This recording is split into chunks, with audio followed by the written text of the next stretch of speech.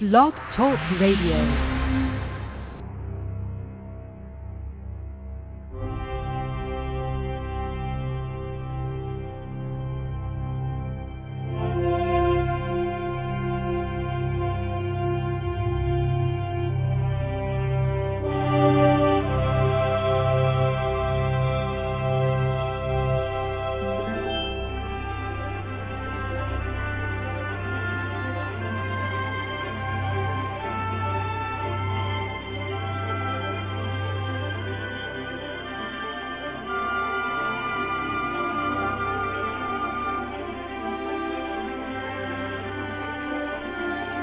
Good evening, everybody. My name's Chris Shanks, and this is the Retro Renaissance podcast.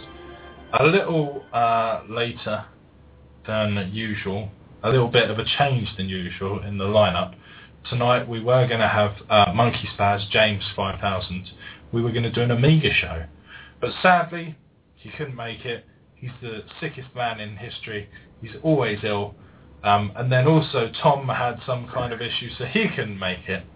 So I'm very glad to tell you, in substitution for those people, we have the Wonder Subs, fresh legs themselves, JL76 Gaming, and Novabug. How are you, boys? Hi, Chris. I'm feeling you.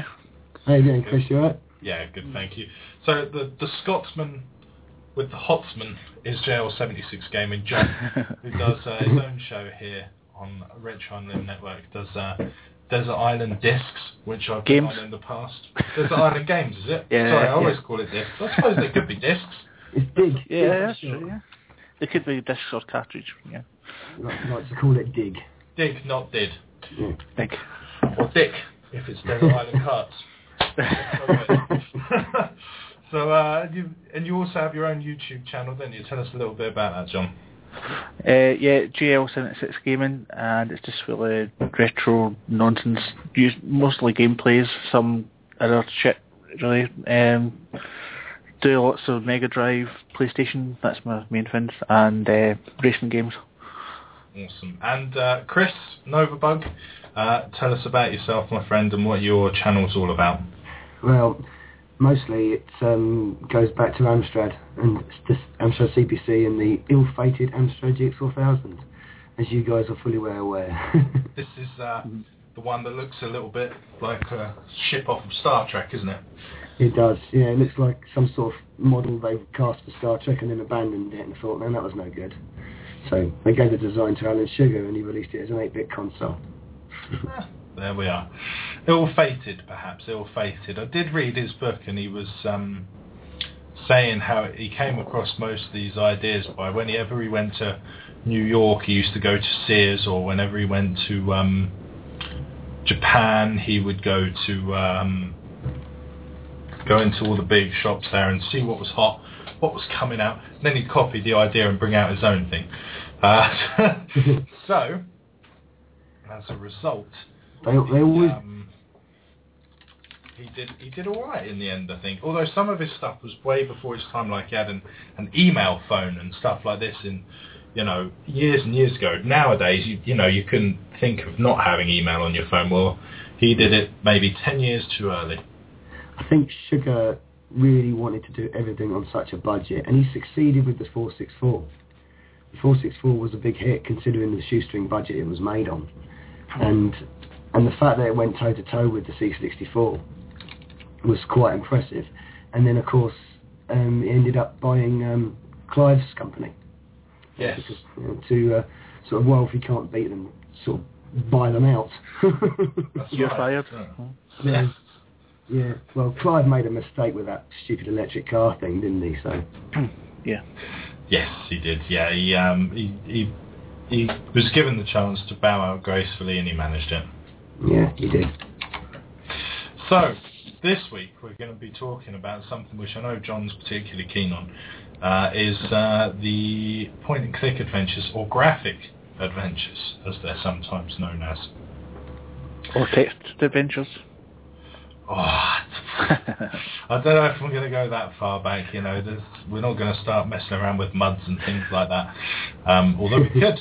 Maybe one week we will do that, but I'm going to stick purely to the point-and-click graphical side of things this week. So, by point and click, we mean, of course, not Doom, where you point and click at a monster to kill it, but rather where you're set as a character in a world and you point and click to move, perhaps find an object, make that interact with another object, with your ultimate goal being some kind of quest or mission or something along those lines. And perhaps the very first of this kind was or were bought out by the firm known as Online Systems, later to become Sierra Online, who I do believe Metal Jesus Rocks used to work for. Oh, I didn't know that. Yes. Yep, him and Drunken Master Paul both used to be Sierra Online employees. Oh, there you go, I didn't know that. And of course, the first one really was in the year of my birth, 1984, King's Quest. Mm. So Yes. King's Quest being a massive series. I think it went up to 8 titles plus spin-offs. And you used to go around Castle Daventry and this world as a knight, or a king in fact, to try and solve the problem that was cursing the kingdom. And so you would go on an epic quest as the king and try and save it all. And it was actually the co-founder, Roberta Williams, who designed of Sierra Online, who did all of them, designed all of the games from start to finish, right from the top it came. And eventually they did flop down a bit, but they will always be remembered because the character, it was very much a right and wrong. There was no grey in it, so you were always on the side which is right and fair. So King Graham, Queen, I think it's Valiance or Valenice or something, Prince Alexander or Connor, and all to serve the greater good. Very good. So in the first game you played as Graham, who was the Knight of the Realm during the first game, and then he became the King from its finale onwards. And so that was basically the first one. And of course Sierra Online went to have some other great games. Just looking up some now. So you had stuff like was it Sierra Online who brought out no, that was LucasArts. Perhaps LucasArts is probably the most famous for this with the Monkey Island series. Yeah. But they did bring out a lot of others. Oh, sorry, Sierra Online, what I was looking for was Manhunter New York. So they did stuff like that. And Policenauts by Hideo Kojima. Very famous. Metal Gear Solid fame. Yeah, indeed. Maniac Mansion, which later went on to do Day of the Tentacle. Yes. There was also Full Throttle. And the game which was included with Full Throttle, which often gets forgotten, The Dig. Oh yeah. I remember it. Yeah. Yeah, I remember that. I remember the name. Yeah.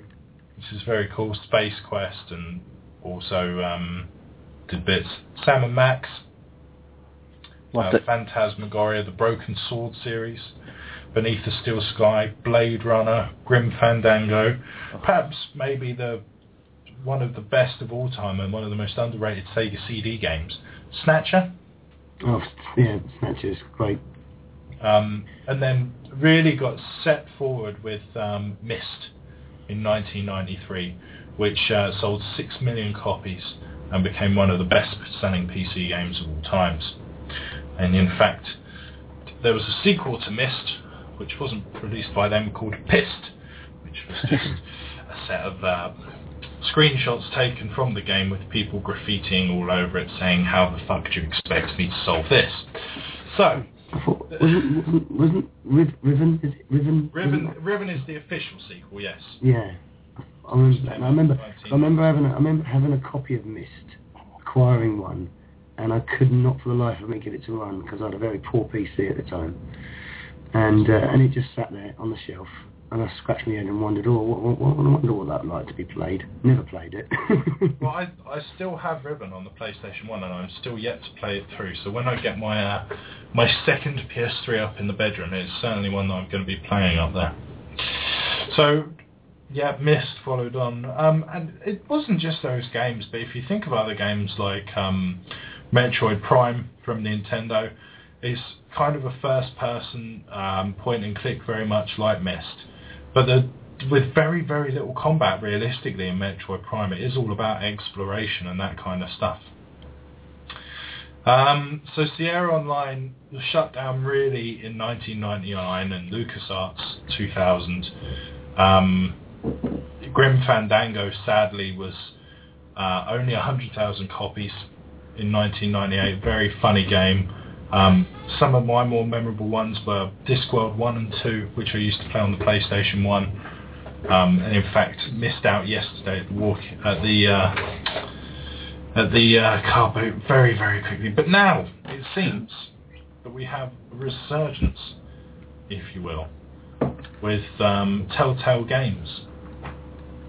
And now we have things like Back to the Future, the game, The Walking Dead, the video game, the Monkey Island revival, which has just come about. Yep. All sorts of stuff going on. So it's really coming back to the fore now, and it really is becoming a more, I guess you could say, a casual kind of game. Now, it's not because, you know, you can pick it up and put it down. Professor Layton, of course, on the DS is also helping things. So, John, what was your first sort of experience with point-and-click adventures? With point-and-click ones, I reckon my first one would have been... I think it might have been Police Quest, another Sierra game. Okay. Police Quest. Did they all have to have quests in them? Was that the rule? No, well, a lot of them did, but obviously Leisure Suit Larry didn't. But yeah, a lot of them had. Of course, we missed out Leisure Suit Larry. How absolutely disgusting. It was. Mm-hmm. It was, yes. Mm. Yeah, Police Quest was basically based on a character called Sonny Bond. It ran for 3 games, and then you get Police Quest 4, which was a different character, and then that moved on to the games that were called SWAT. I don't know if you remember those games. Yes, SWAT. I do. Yeah.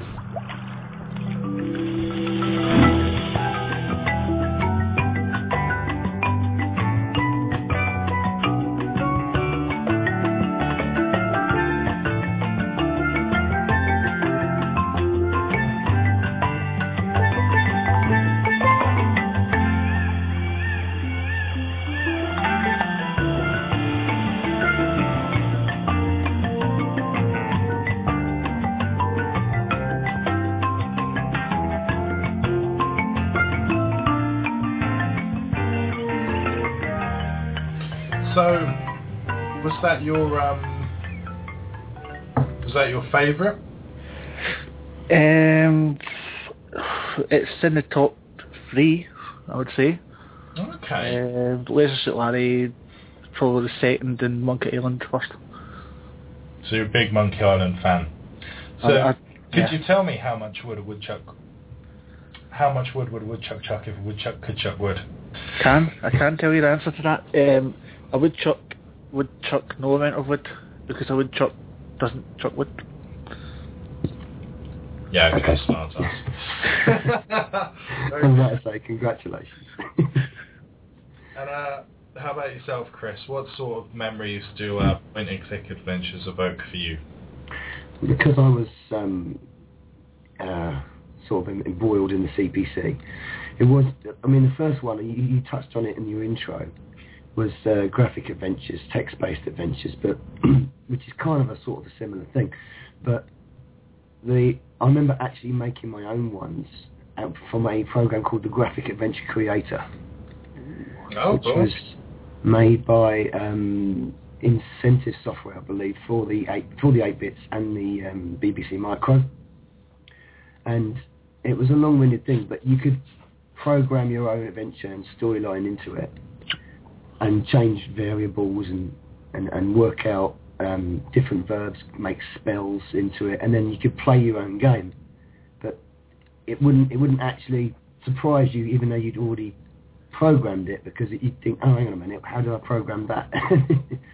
So you'd sort of like end up killing yourself. But it was an interesting concept, and the graphic element of it was the fact that it also had a very basic,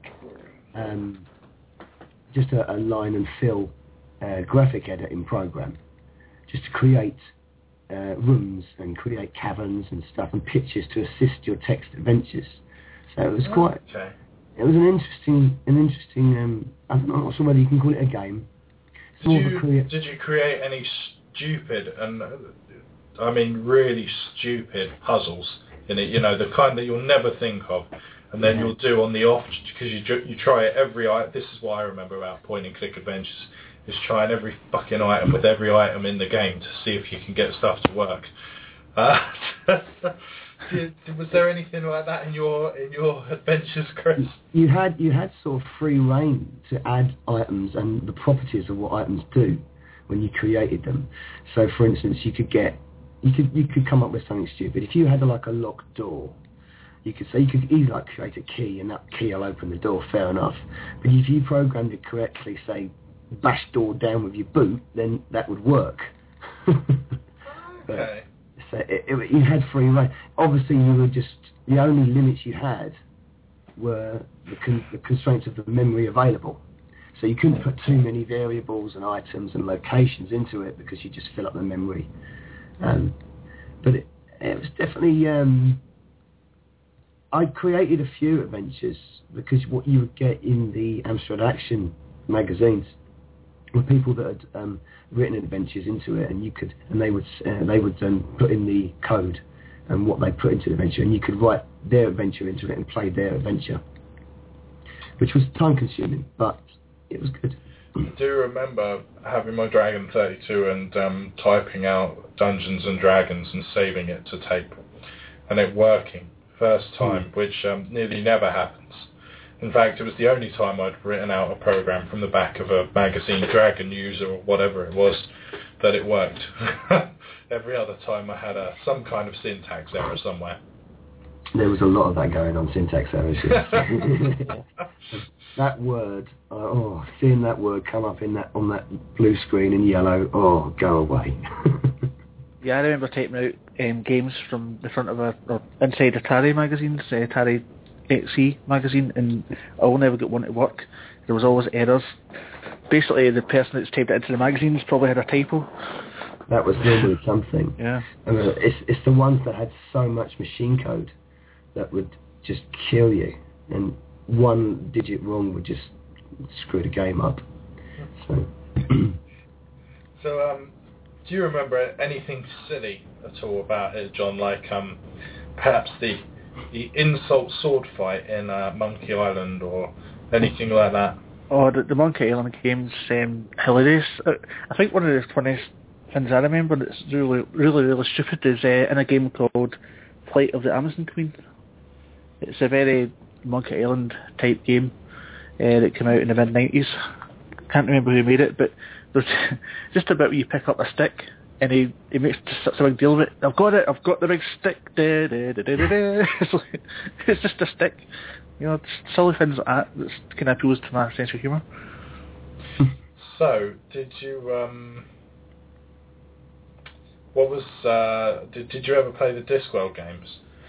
I did play them, but I never finished them. I played them on the Amiga, I think. If you're a fan of Discworld, you really should check them out because it plays in perfectly Discworld 1 and 2. Not so much Discworld Noir, but in Discworld and Discworld 2 you play as Rincewind. Yeah. Do you know what? Hapless wizard. Oh yeah. No, it's okay. I was going to say I have completed it, but I'm thinking of something else.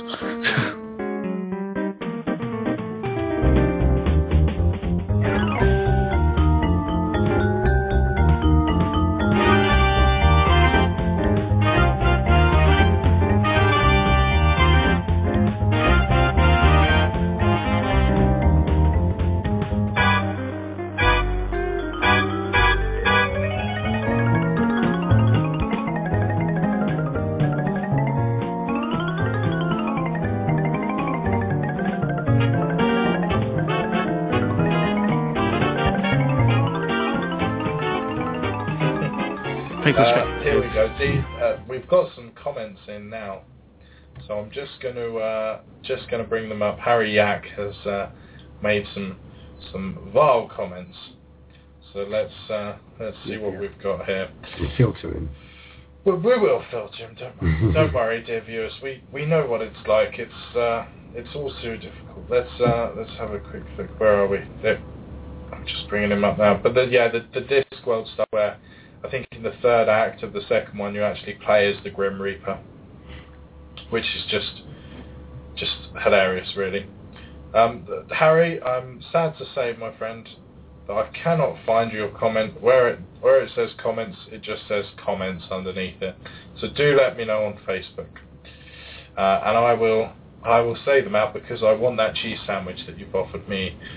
So, but yeah, I mean, here's the thing about these point-and-click adventure games: the humour in it was just so perfect. Do you know what I mean? It was almost like watching a Monty Python sketch. In fact, Monty Python would have worked very well as a point-and-click adventure. Do you know if they ever had one of those, John?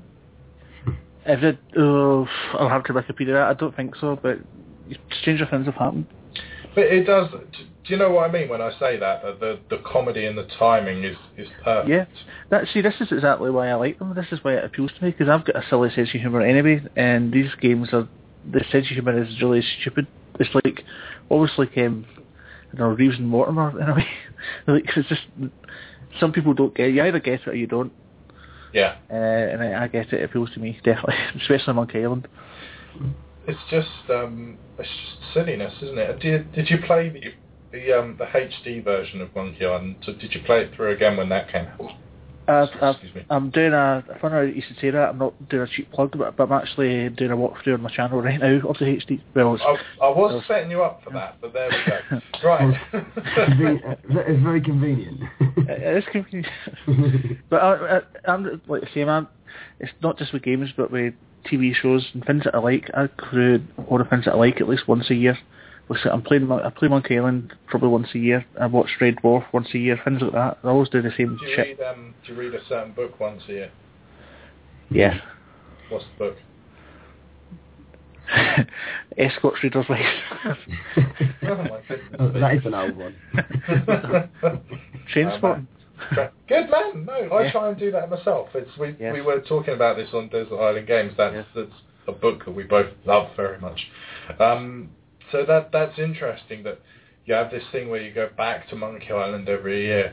And do you think that Guybrush Threepwood, do you think he's... I mean, I was playing a game the other day, a little a dungeon crawler with rogue rules. So, like, you go forward a square, they go forward a square or whatever. And the first thing I came across was Threepwood's helm, which was a pan that I could put on my head. So his influence is wide and far, obviously, Guybrush Threepwood. Do you think he's kind of... Do you think if he was real, do you think he'd like the success? Or how do you think he'd take to it? Yeah, I think he would love it. I think it would go to his head, because you see in the start of Monkey Island 2, it starts off with him telling his tales of how he beat LeChuck in the first game, and he's telling it to this group of pirates around a campfire, and they keep saying, "Shut up, Guybrush, we're bored of it." So yeah. And which of the games is it where you have to get LeChuck's beard stuck in a slot machine? I think it was, or something. That's the second one. That you have to make a voodoo doll. That's right. Of LeChuck's. The other thing you have to do is you get a coin to fall out of the kind of Coke machine, or a grog machine as it's called, and when he bends over, you steal his knickers. It's a funny old one, isn't it? I mean, Chris, there's a comment here for you from Harry Ack. He said there was a distinct lack of point and click on the Amstrad CPC. There was, yeah. There wasn't much. Did you get into it on the PS1 or perhaps the Saturn, dare I say, or something like that? Well, strangely enough, the one. I mean, I was aware of Monkey Island, but I never got an opportunity to play it. And a few of the other titles you've actually mentioned already, Chris, I was aware of them, but again, it's come to a kind of not actually coming across them. But one I did, which I think came out same time as Myst, was The Seventh Guest. Oh yeah. Okay. I love that. Yeah, I did spend many hours playing through that. I found it like it was almost like the video game version of Cluedo, and then mix that with an old. Do you remember an old sort of pseudo horror program that we had at school called Dark Towers? Oh yes. Do you remember that? Yeah. And because that was all about ghostly nights and spectres in this castle and stuff. It was around the same time. It used to be on. I remember you used to have that, and then you used to have Round the Twist as well. Round the Twist came after. Yeah, and it's on. I think it was on when it was at Channel 4. They used to do them educational programs. It was on the same time as that, and that stupid bleeding wordy thing. Another program. Remember 15 to 1. No, it was like a floating vacuum cleaner, wasn't it? Called Wordy, something like that. Oh, anyway, yeah. I know what you mean. Yeah. I digress. No, Seventh Guest. Because the FMV in it was at the time for me was quite amazing to look at, and the effects they put in with the ghosts and the twist at the end. If you haven't played it, I will not say what it is. But there's a nice twist at the end. Is that was for your listeners' benefit, of course. But the twist at the end is quite surprising when you first play the game. So, but it was something that it was one of the few point and clicks that I really, really did enjoy. And I think probably even with the horror survival games, it's still probably my favourite sort of horror themed game. Do you think that they had this is to both of you? Do you think that the point and click adventures had a positive effect on those horror survival games, which we covered last week actually with Aidan? We were talking mostly about Resident Evil and Silent Hill and stuff like that. Do you think that to me the elements of puzzle solving and stuff are quite obviously there in those games, and the fact that you have to pick up something and go halfway back through the fucking mansion or whatever to use it and then go back again, well, certainly you can see their roots in the point and click adventure, if you know what I mean. Yeah, definitely. Yeah, I think it's definitely influenced by that in a big way, I would say. I'd say they were as well. They take that sort of the gamer's decision. That is a very key part of it, and how you would react. And I think, especially with some of the earlier survival horrors, what they would take from games like Seventh Guest would be not only surprise, but what you don't see, especially Silent Hill. Yeah, I mean the stuff in Silent Hill, the puzzles, if you will, were really cerebral. They really got you thinking the way that you should be. And I think you had to get into a certain mindset to do one of these games. Would you agree, John? You've obviously done a lot of these in the past, but I knew for Discworld I'd have to think stupid, and I'd have to think to the Discworld books like, okay, what would the librarian do here? I can't call him a monkey because he's going to punch me out. So stuff like that. Do you know what I mean? Because it's an orangutan, not a monkey, obviously. Once you've played a couple of these games, you have to have that mindset. You have to think of the stupidest thing, and it might just work. Do you think that we could do with a bit more of that nowadays, with all these hyper-realistic Call of Duty bullshit? I'm glad you said that. Yeah, it's a lost art. It's definitely a lost art. Do you know what I mean? Yeah, I'm glad Telltale games are doing what they're doing, but it's still not quite the same. Like, I find playing the Walking Dead Telltale's game is just like, it's more of a interactive story than a point and click adventure. I know what you mean. We are all about the narrative nowadays in video games, but I thought that their Back to the Future one was a lot better, personally. I know that there's a lot of fans out there for the Walking Dead one, but I think that's more about the franchise than anything else. Yeah. I mean, I've played the first part of the Back to the Future, and there does seem to be more puzzles than what there is in the Walking Dead. That game sounds very appealing. I'm going to have to track that down, I think. You can get it on iOS, Android, or I think it's on PlayStation. Yeah, it's on PSN, and I think it might even be on my Xbox. And get it on there. But it's and PC, of course. But it's very, very clever the way that Telltale are doing things now. They're taking these franchises and they're doing some awesome stuff with it. You know, They're not doing what Michael Bay does, but that's a different story. Fucking give me back my childhood, you bastard. Right, anyway. But yeah, I mean, the if you haven't seen these the Telltale games, do check them out, because people absolutely rave about them, and quite rightly so. The Walking Dead is very much a narrative game, but the Back to the Future one's perhaps more of an homage to the older games, as it were. There's one that came out, it was either last year or the year before. It's on Xbox Live. I think it's on PlayStation Network, and it's on Steam. It's a game called The Cave, and I think it's been one of the guys that did Monkey Island. Might be wrong. Okay. But basically it's a cross between a point-click adventure and a platform game. It's quite interesting. I've played through the first hour of it or something, but you've got 8 different characters to pick from, and you pick 3 at a time, and then once you're done with those 3, you can start it again with different characters, so you get different perspectives on it. I would expect to see a lot more from Telltale, because they're going to be bringing out Game of Thrones this year. Point-and-click jobby, so I would expect a lot from them, because the Game of Thrones game that came out previously wasn't particularly good.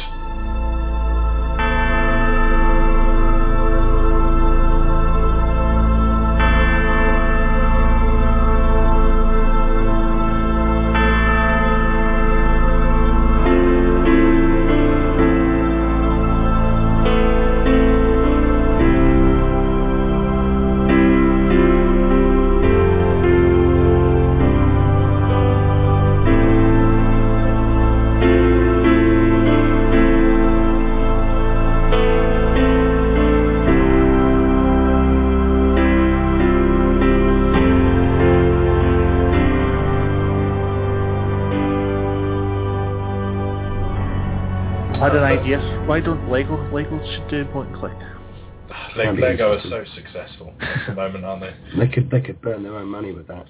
Lego Monkey Island, that would be good.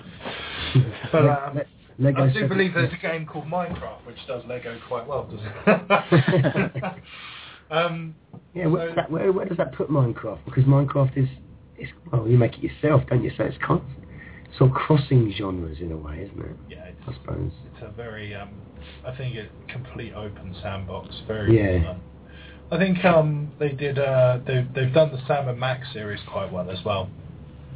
So they've sort of rebought that out, and they've done the Tales of Monkey Island as well. Have you tried those out, the Tales of Monkey Island, John? I've got them installed on my laptop, but I've not played them yet because I'm playing through my annual playthrough, so I'm going to play through that and then get.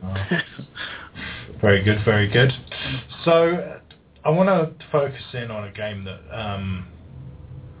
that was pretty up there actually, and that was Snatcher. So before I go into this too much, did either of you guys play through Snatcher at all, or have you played Snatcher? I didn't, unfortunately.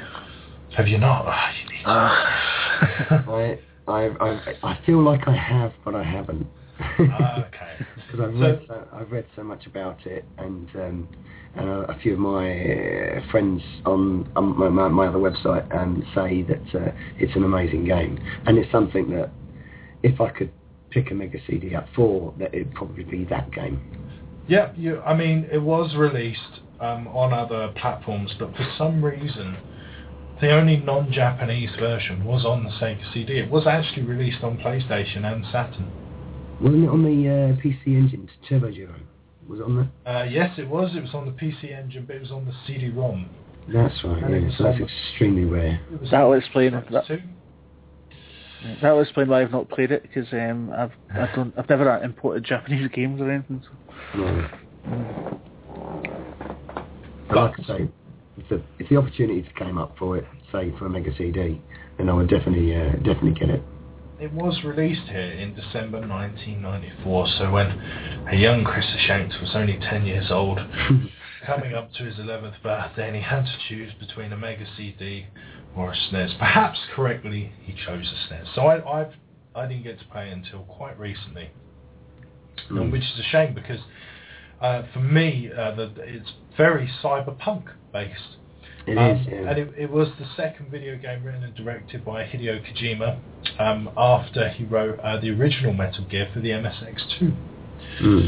So, it revolves around an investigator named Gillian Seed, assigned to investigate a breach of bioroids known as Snatchers, who are killing humans and taking their place in society. Obviously, from that, you should be able to tell that it picks up a lot from Blade Runner and Wicked City, Akira and Terminator, all these kind of post-punk, kind of cyberpunky kind of themes. So it's all in the first person. You have a menu-based interface, and you can look, investigate, talk, ask and move and all this kind of stuff. So unlike other games like Monkey Island and Discworld, where you could point where to put the person, you could just see it. So there are points in the game where you have to do like shooting bits, and you use a 3x3 grid, which the player can target to fire at enemies, and there you have like a little training program you can use as well. But it's a very cool, very progressive storyline, very Japanese. Which is strange because it wasn't released on the Mega CD or the Sega CD in Japan, but on all the other releases it was only released in Japan. So it's a very strange thing, really. And it was released on the PC on 5.25-inch disc in Japan. Good luck getting that. And it was a localization for the Sega CD, really. So they ported it over to the Sega CD and localized it into English. So, and the Snatchers were redesigned as well a little bit so that they didn't look like the Terminator robots, so that Konami didn't get sued. But it is one of the highest scoring games of all time. So on aggregate it gets roughly a 9.5 out of 10. And it's had radio plays about it, all sorts of stuff, and the Police Noughts also is another one that's thought to be that kind of same sort of thing. Now that was a bit more out there, and I think it's more of like an interactive movie thing, so not as much. But Snatcher is definitely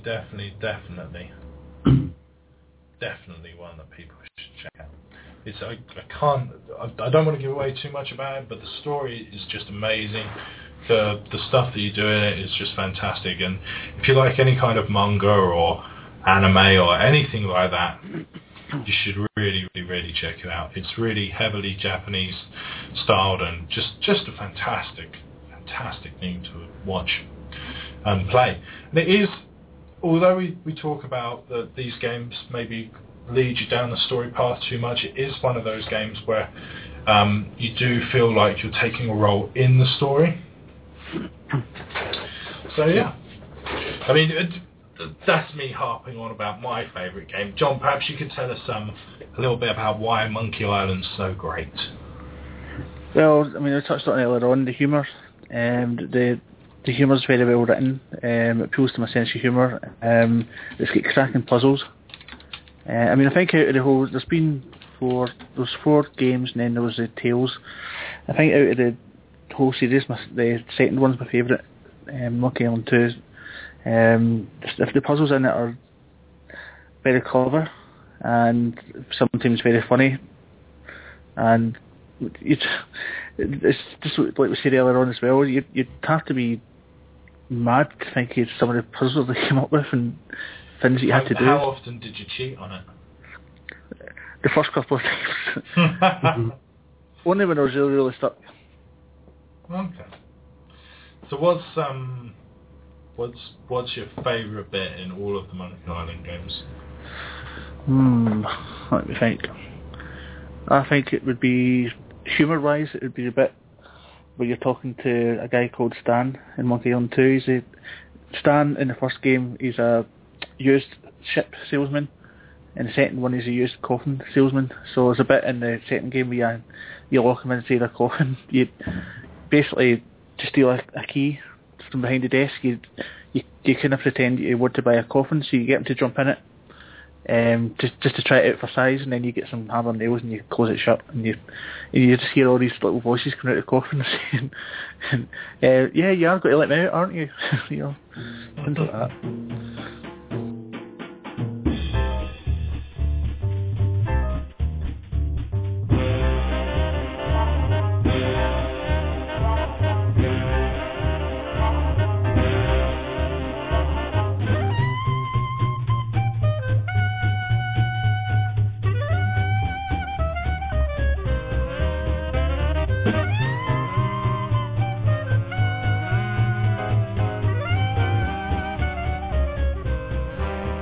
John, is there any? You were talking about the game there from earlier. What's the standout moment there? From. Sorry, Chris. Sorry, not John. Chris.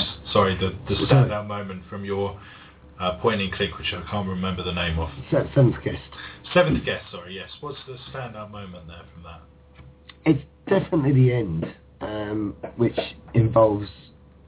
It was kind of a plot twist where, if you look, it's one of them classics where if you look back at the game and your actions and what's been said, you could have sort of seen it coming, but you don't realise it. It's one of those M. Night Shyamalan moments, you know. But I think the thing that stood out really was the amount of pre-rendered 3D in it was a lot of it, and it just seemed to be vastly different from anything I'd played at the time. And also it's got this quite complex backstory. I can't remember the name of the... Because there's a voice that's... I think you think it's the devil, but it's not. It's a voice always talking to you, and there's leaving notes around the mansion. Henry something, I can't remember. And that's quite chilling, because you're sort of unnerving, and you're trying to obviously work out the puzzles as you're going around, and you're seeing these very strange flashbacks and ghostly apparitions telling you different convoluted things. So it's quite a complex thing to work through, but it's extremely enjoyable, and I think probably it was just very different to anything that I was playing at the time. Probably the standout. Did you play the sequel, Chris W? The 11th Hour? 11th Hour, yeah. I didn't know. I didn't manage to get around to it. I was moving on to other things. But these are games that obviously we'd all recommend to anybody listening out there. Yes. I'd definitely recommend Seventh Guest. Oh yeah, I'll back that up. The Seventh Guest was absolutely brilliant, and it's quite, when I was quite young when I played it, so I found it quite scary. Yeah, well, me too, John. Yeah. So it's the same. I think, going back to what Chris was saying about Snatcher as well, even though obviously that was done with stylized graphics instead of FMV, it was when I first, obviously I said I never played it, but when I saw it, screenshots of it and videos of it in the early days, I was quite turned off by how graphic it seemed. I think do you understand that? It seemed very dark. Yeah. But that made me sort of like, I still want to play it. Good. So, there we are. 3 rather good suggestions for you all to check out. And in fact, there are a series of that. I would hesitate, though, to say don't try Discord Noir. It's not nearly as funny or as much fun as the first 2. So that's what I'd give it. That's what I'd say anyway. Did you guys? What are your? Are you going to be checking out future point and click games? I will always try point and click games that come out. To say it's between that and racing. It's my 2 favourite genres, without a doubt. So that's why when I heard of The Cave, I immediately downloaded it when I heard of it. Yeah. I think if I get a solid recommendation, I'll always check something out, no matter what the genre normally. It's not. I'll be frank. It's not my favourite genre, but if it's done well, I'll always give it a look. And do you ever feel guilty about not going back and playing more of these, Chris? Because I know John, obviously it's your thing, But I always feel guilty that I've never gone back and finished Monkey Island 3, or I've never really given Discworld Noir the fair shot that it deserves. Do you know what I mean? Oh yeah, sure. Like I've always said, I wish I played Snatcher back in the day, and Monkey Island is another one, which I completely missed the boat on that. And after the Monkey Island frenzy had died down, of a sense, I looked back on it and thought, oh, that would have been excellent to play. It just sounds hilarious. Like you said, like an interactive comedy sketch almost, or a drama sketch. Yeah, it is. It's perfect Monty Python humour in Monkey Island. Do you not think, John? I know I keep on making that analogy, but it's that kind of slapstick, stupid humour. You know, where you're almost waiting for the protagonist to get the shit kicked out of him. Yeah. There's a particularly funny part which I wish I had mentioned when you asked me earlier on about my favourite part of Monkey Island. Actually, there's a bit in the first Monkey Island where you're doing this task called the Free Trials, and you need to steal this statue from the governor, and you just go in. You don't see what's happening. You just Guybrush goes behind a wall, and it's just all these words that come out. Like he's doing all these ridiculous things, like tormenting a tremendous yak, not Harry Yak, but things like that, and you're desperate to see what's happening behind that wall, because all these ridiculous things are just coming up. Like, what the hell is he up to behind that wall? So, do you find that perhaps games could do with a little bit more of that humour, that breaking of the fourth wall? I know in Discworld 1 and 2 they were forever just turning around. He was forever turning around to the camera and making these little sarcastic quips. That's a good idea, isn't it? Instead of just spending the last couple of hours trying to figure out that stupid puzzle, I could have just walked around here. But never mind, you live and learn. That sort of thing, do you think the game needs more of that? It needs more stupidity, more stupid comedy, more slapstick? Yeah, definitely. Obviously, there's a place for serious games.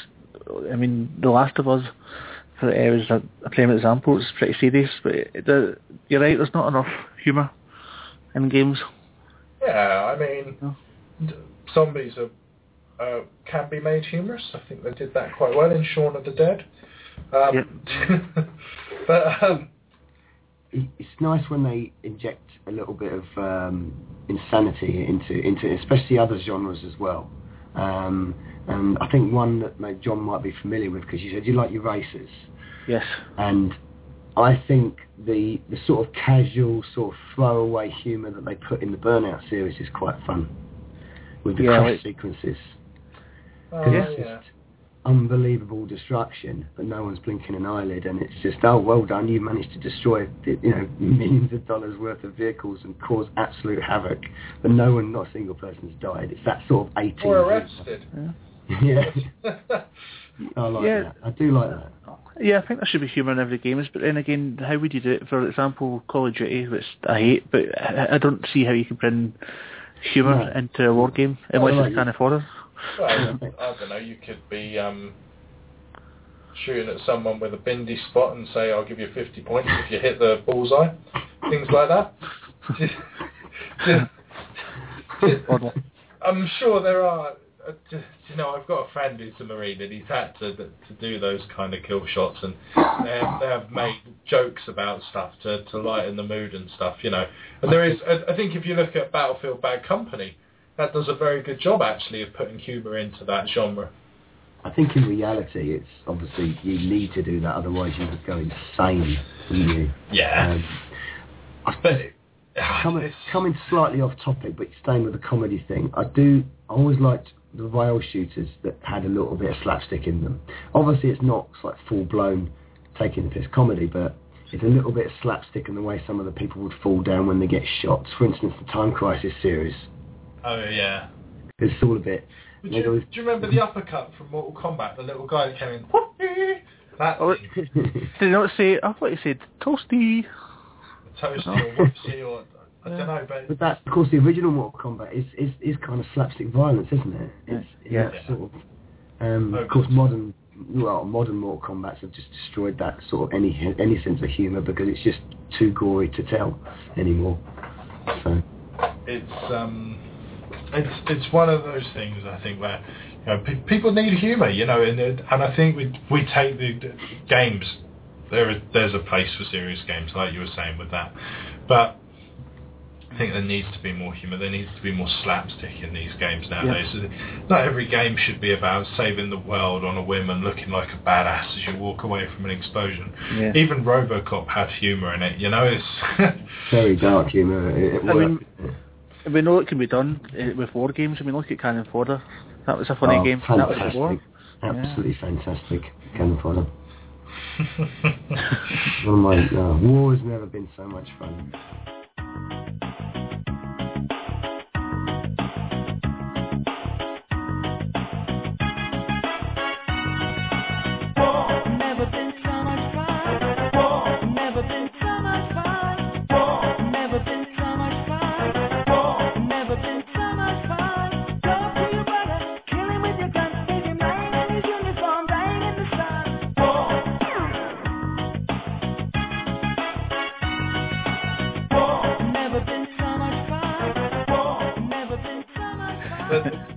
I just think that these point and click adventures they have a lot to offer people, in terms of that comedy.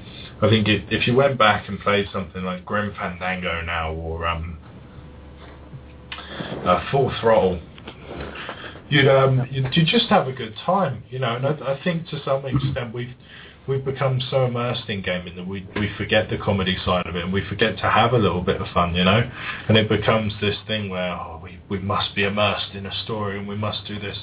That's fine, but remember why you're doing it, to have fun. It's not the be all and end all. So that's what it's all about for me. I just want to play a good game. I want to be challenged and I want to play a good game. It's probably why my favourite genre is the shoot 'em up, and not the first person shoot 'em up, just the general scrolling shoot 'em up. I love them.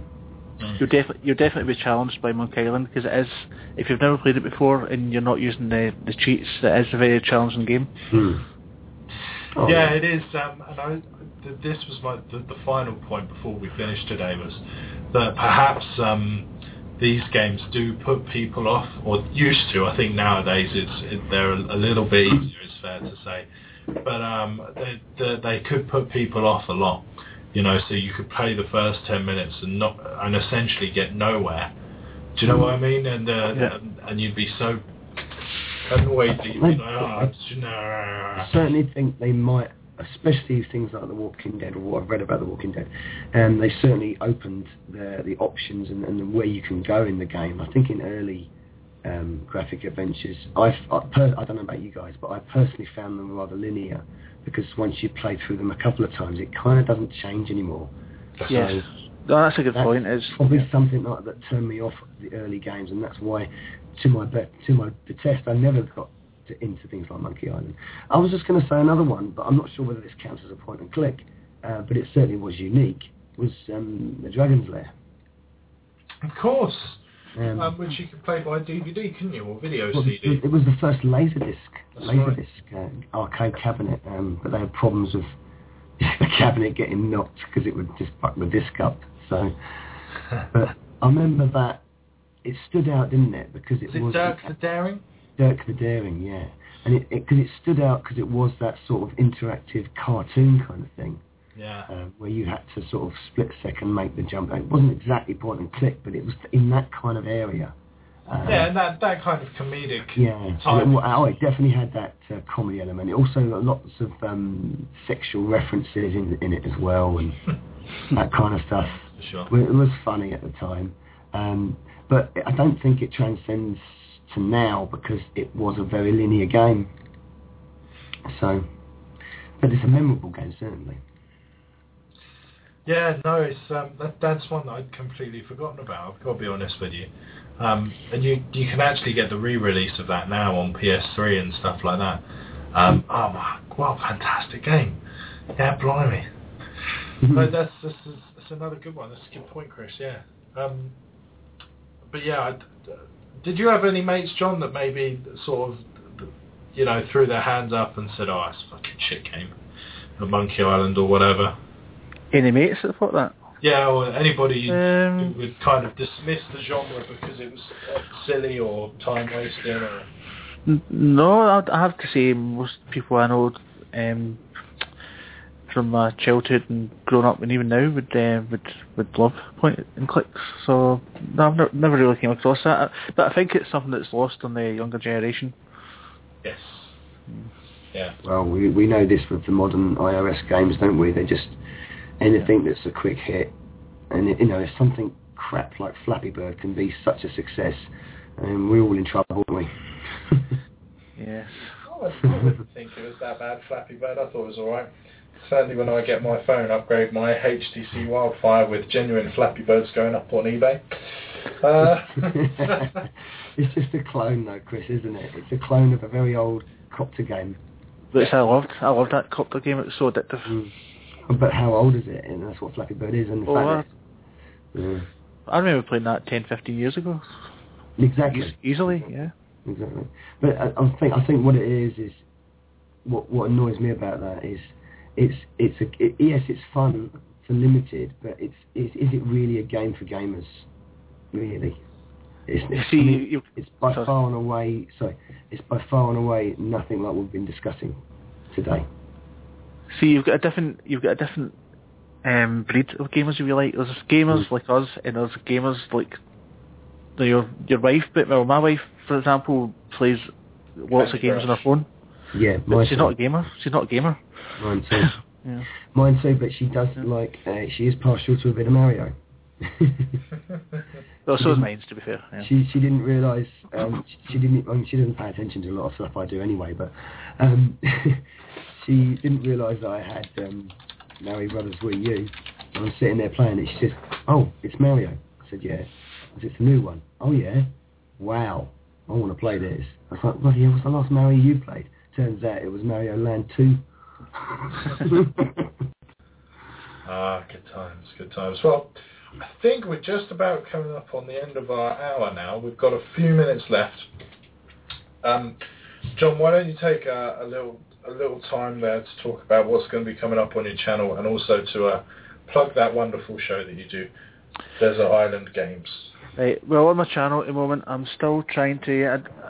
I'm not doing it every single day, but I'm still trying to stick to a themed day every day. I might just not do it every single week, but I'm doing kind of Mega Drive Monday, PlayStation 2 Tuesday, Walkthrough Wednesday, where I'm doing my Monkey Island playthrough, Throwback Thursday, Friday Night Racing, Saturday, Soccer Saturday, Sunday Sport. So they're not going out every single day, but I'm just going to try and stick to them a couple of weeks. A lot of alliteration there, didn't you?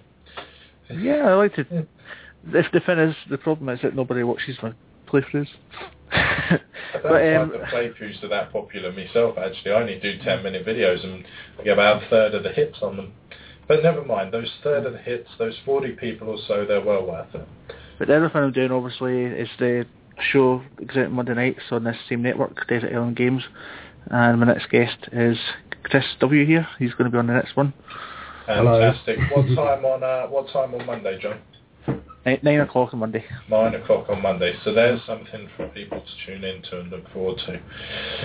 Chris, apart from appearing on Desert Island Games, what are you looking to do in your channel? Well, unlike John, I don't have a set structure. He's all much more organised than me. I just randomly chuck out videos, but I do have a couple coming up. I've got an unusual CPC game playthrough coming up called Croco Magneto, which is a very old game, which I don't think many of you might have heard of. No. But it's an interesting thing because it's bloody so hard. I'm going to be chatting about the advertising of the GX4000, which I found hilarious at the time. That's coming up soon. And I'm doing a next instalment of my Arcade Memories sequence as well, which will be Arcade Memories 3. Okay. For myself, in the next week, you can expect on my channel, Chrisini84, you can expect to see a week of Game Boy games. So I have 5 Game Boy games ready up and run, including 4 Fight Zone, Pokemon Pinball, Shantae, Teenage Mutant Ninja Turtles Fall of the Foot Clan, and Tracks. So some Game Boy exclusives there, which I don't like to do. I was thinking about about doing Game Boy for a while, but so many of them are ports. It's very difficult still, I found. And I really didn't want to do that, but it's what the majority of my collection here is. I must have about 100 Game Boy games. And that's what I'm really into, me handheld stuff. So, that's us in a nutshell tonight, folks. So, thanks once again for these two lovely people for bailing me out. They were going to be doing their own little recording tonight, but they were very gratefully received. And John, especially with his knowledge of point and clicks, that is fantastic. Well, I could talk for hours about point and clicks. Unfortunately, we've only got 3 minutes. So. I'm glad of that, because I think I've exhausted my knowledge on point and clicks. But just to finish up there, check out 7th Hour, the Monkey Island series, the Discworld series, and Snatcher. Those games alone will do you miles in the point and click series there, according to us three non-experts. So I've been Chris Schenk, and thank you everybody for listening. Thank you again to my guests. You've been listening to the Retro Renaissance podcast.